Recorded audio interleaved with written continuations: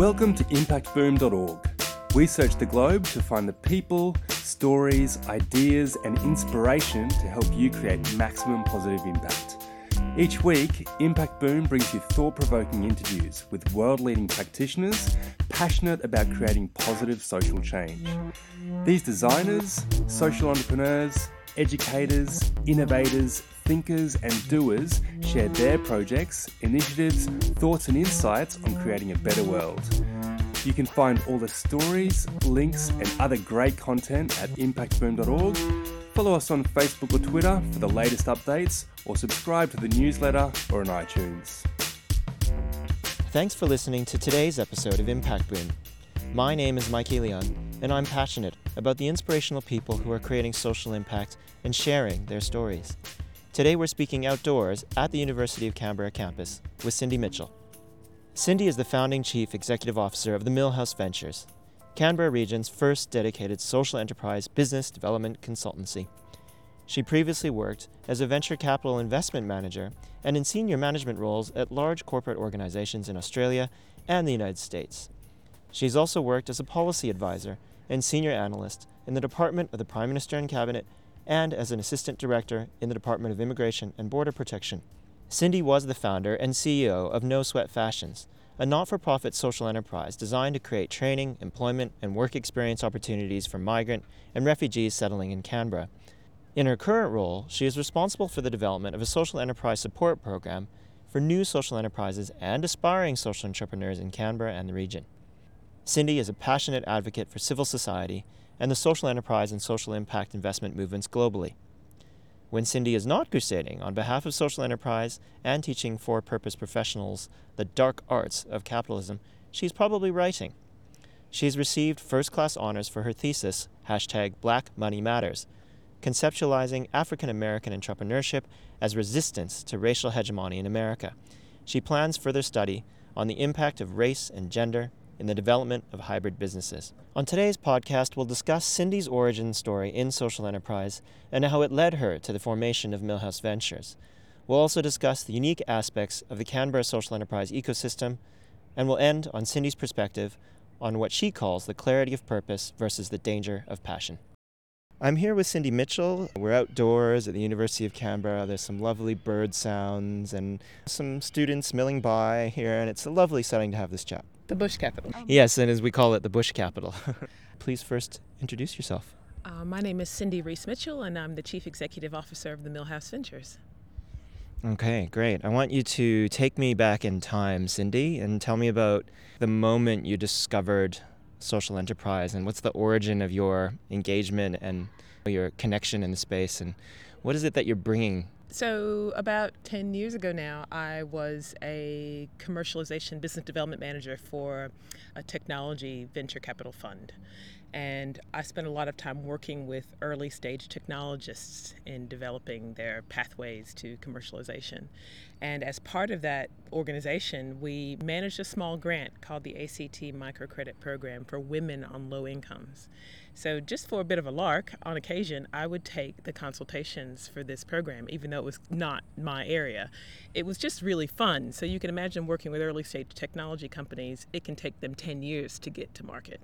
Whereas if you give a woman $3,000 next week, she'll be in front of her customers.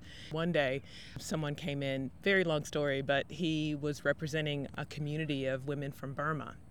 And he was their community leader, an elder in that community, and he was really frustrated by the fact that they were really struggling here in Canberra with finding jobs beyond, domestic cleaning and that sort of thing.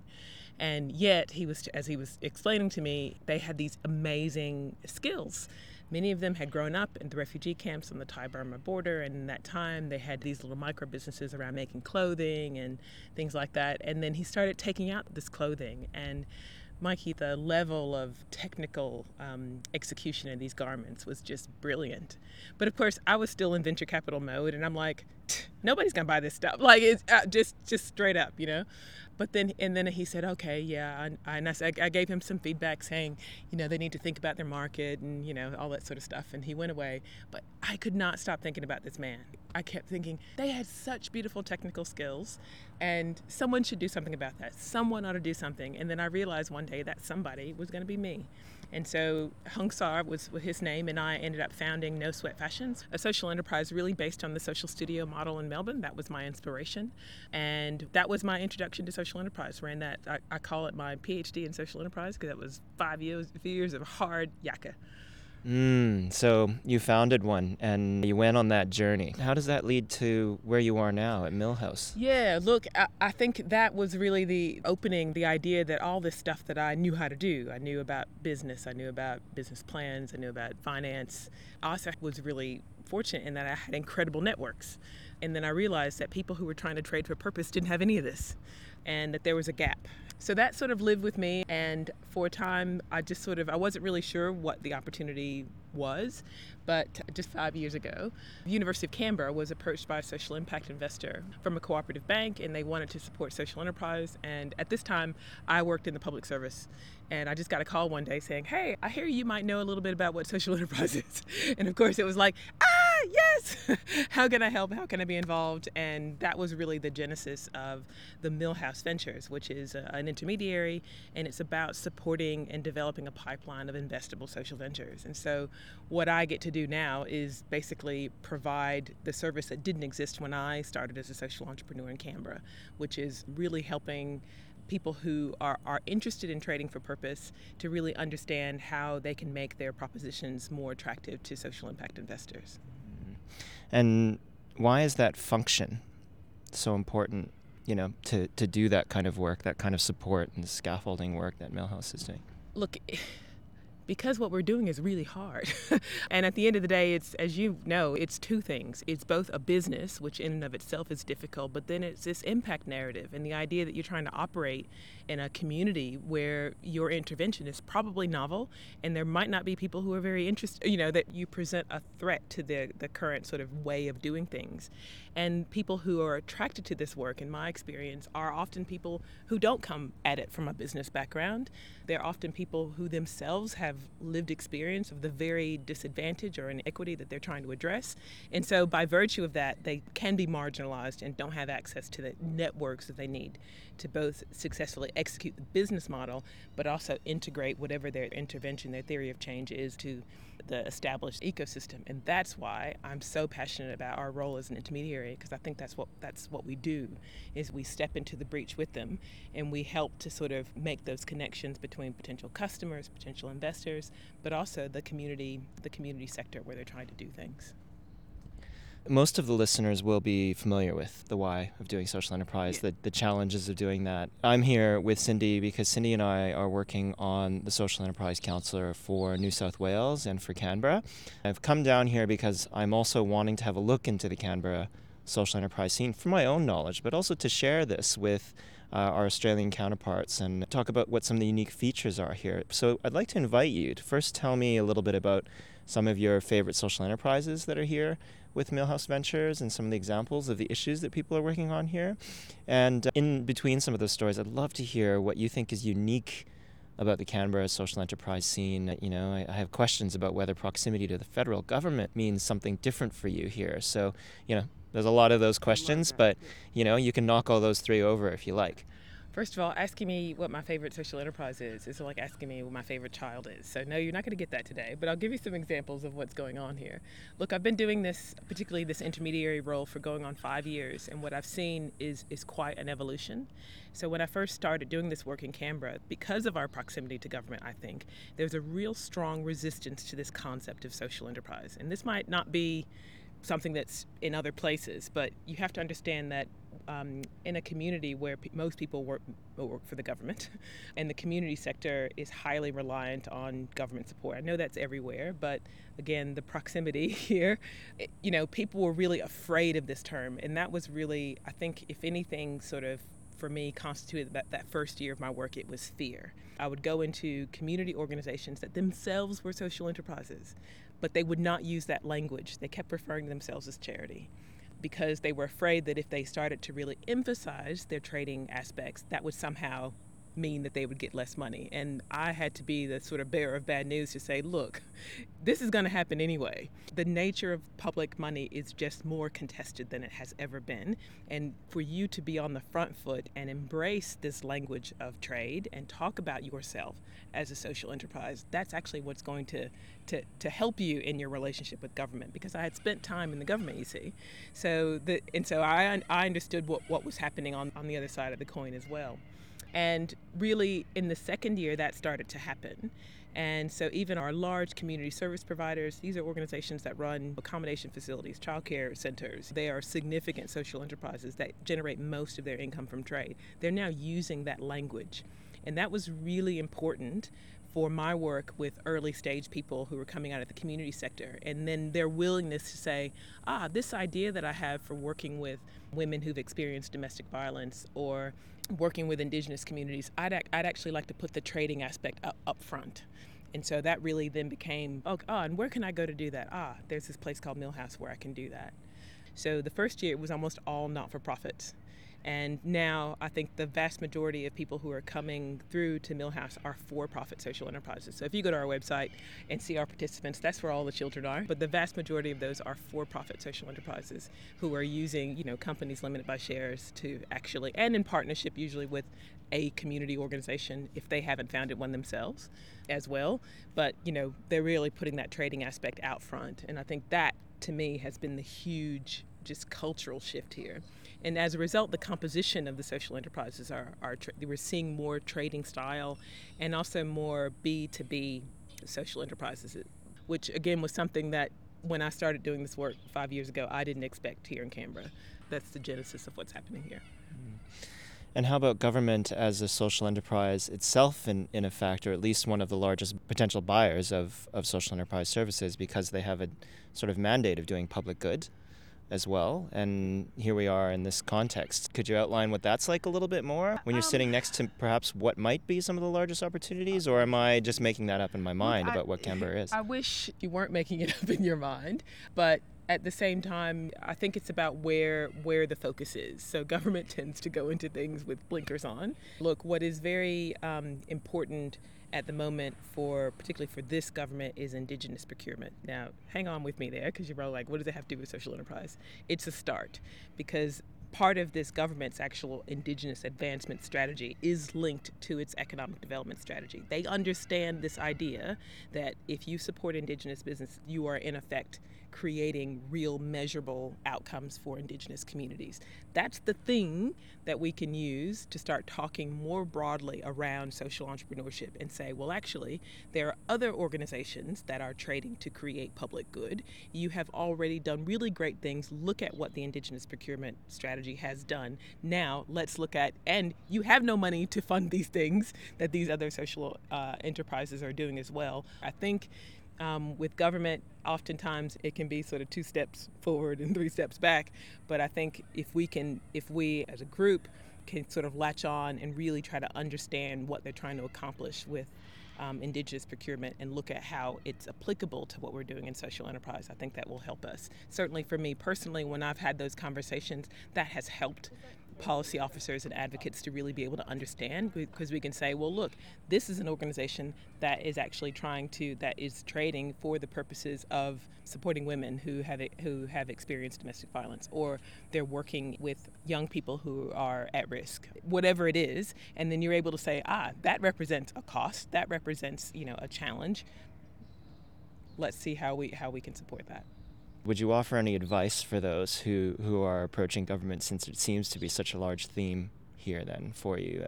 Any learnings that you'd want to say that others should consider if they want to go on that journey that could be learnings for the rest of our community?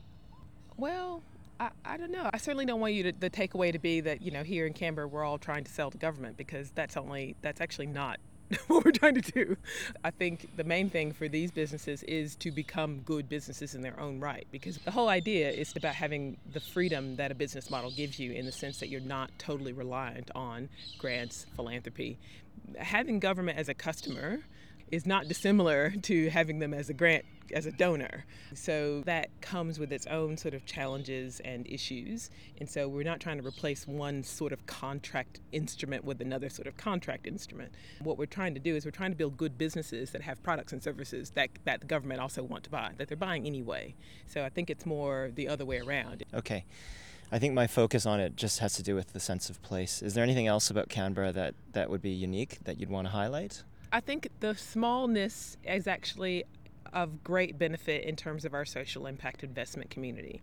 This has been led very strongly by the Snow Foundation.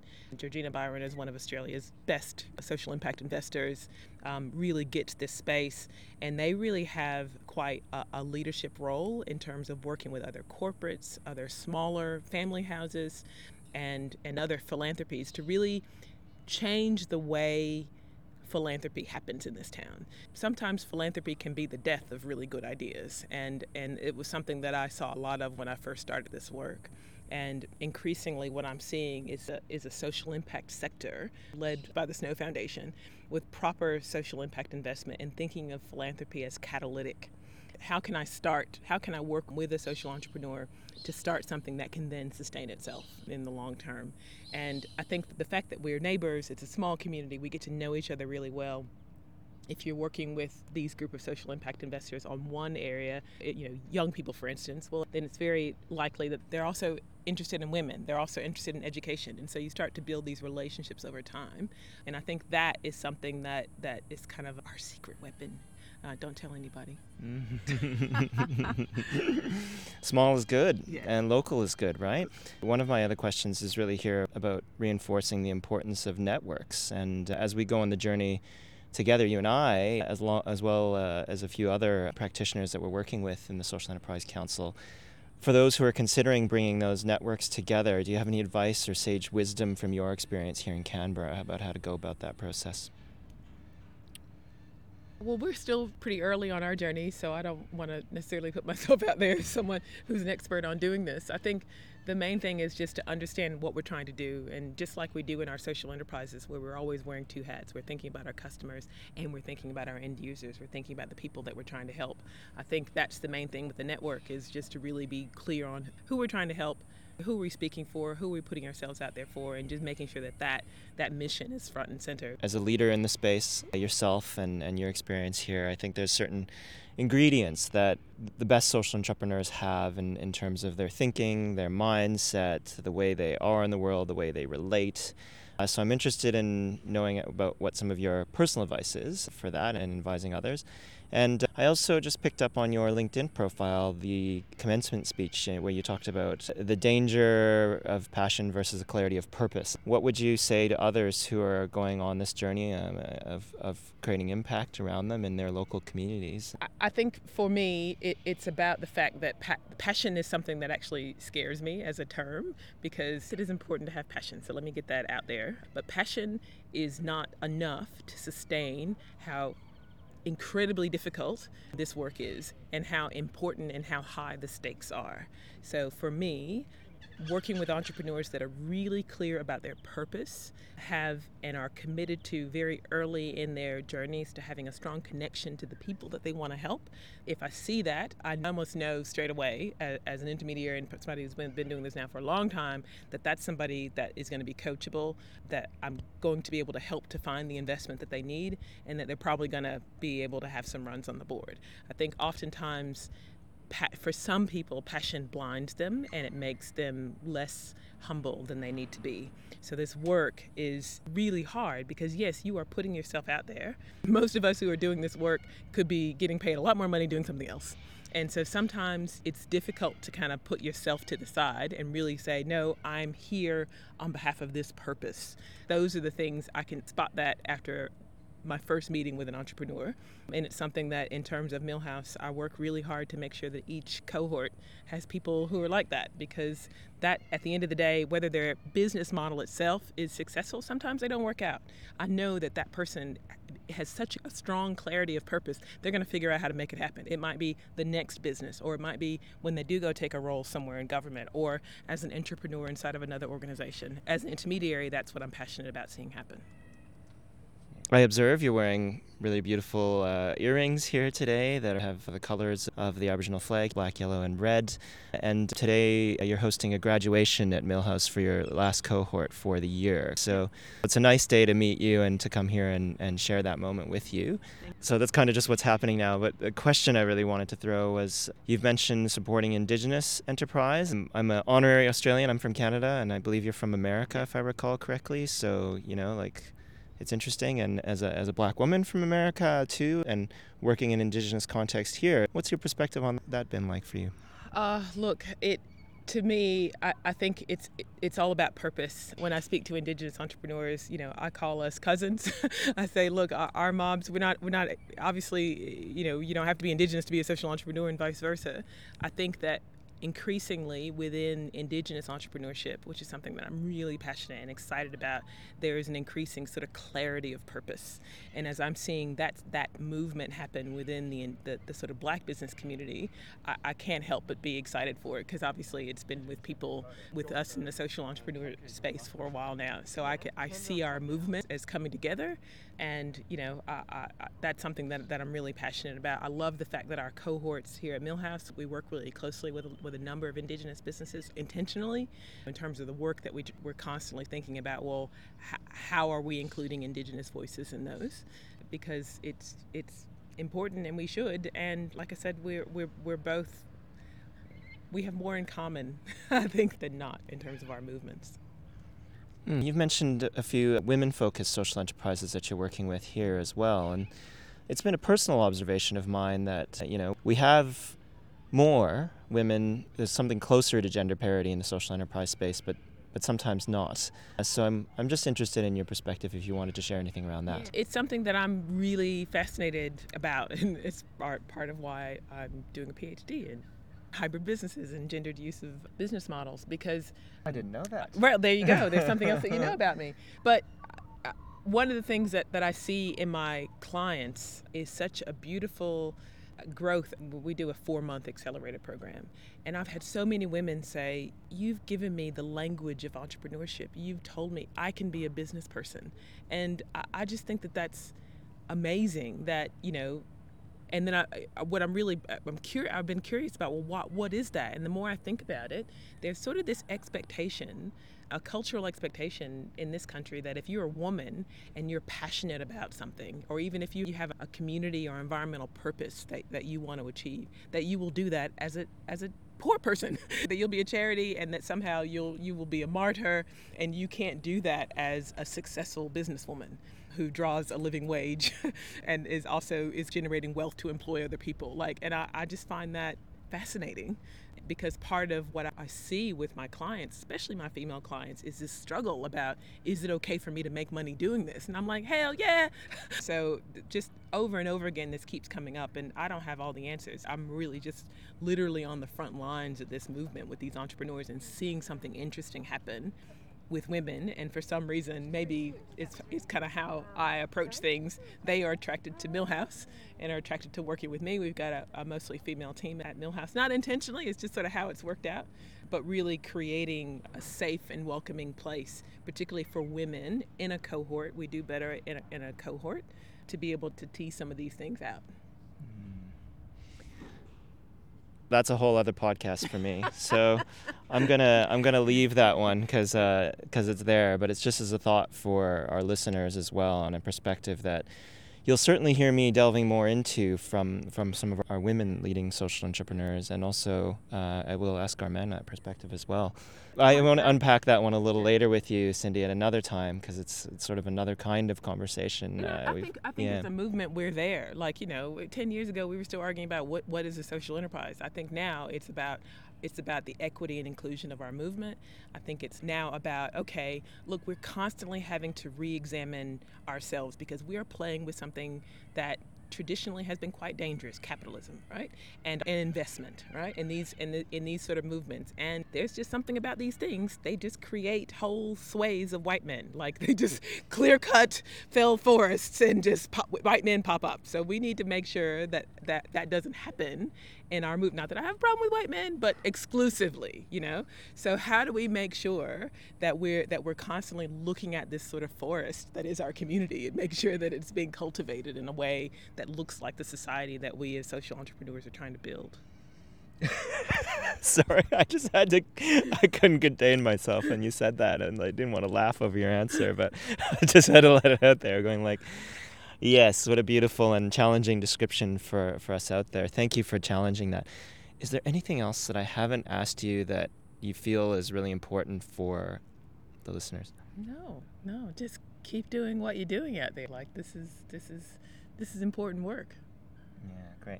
Cindy, I want to thank you so much for your time and sharing this today. Congratulations on graduating another cohort today. Thank you for your time as well, and over and out. Thanks for listening to Impact Boom. You'll find links to the initiatives, people and resources mentioned in this podcast on impactboom.org. Please leave your comments below, and remember, we'll be publishing fresh inspiration and insights to help you create positive impact every week on the website, Facebook page and Twitter.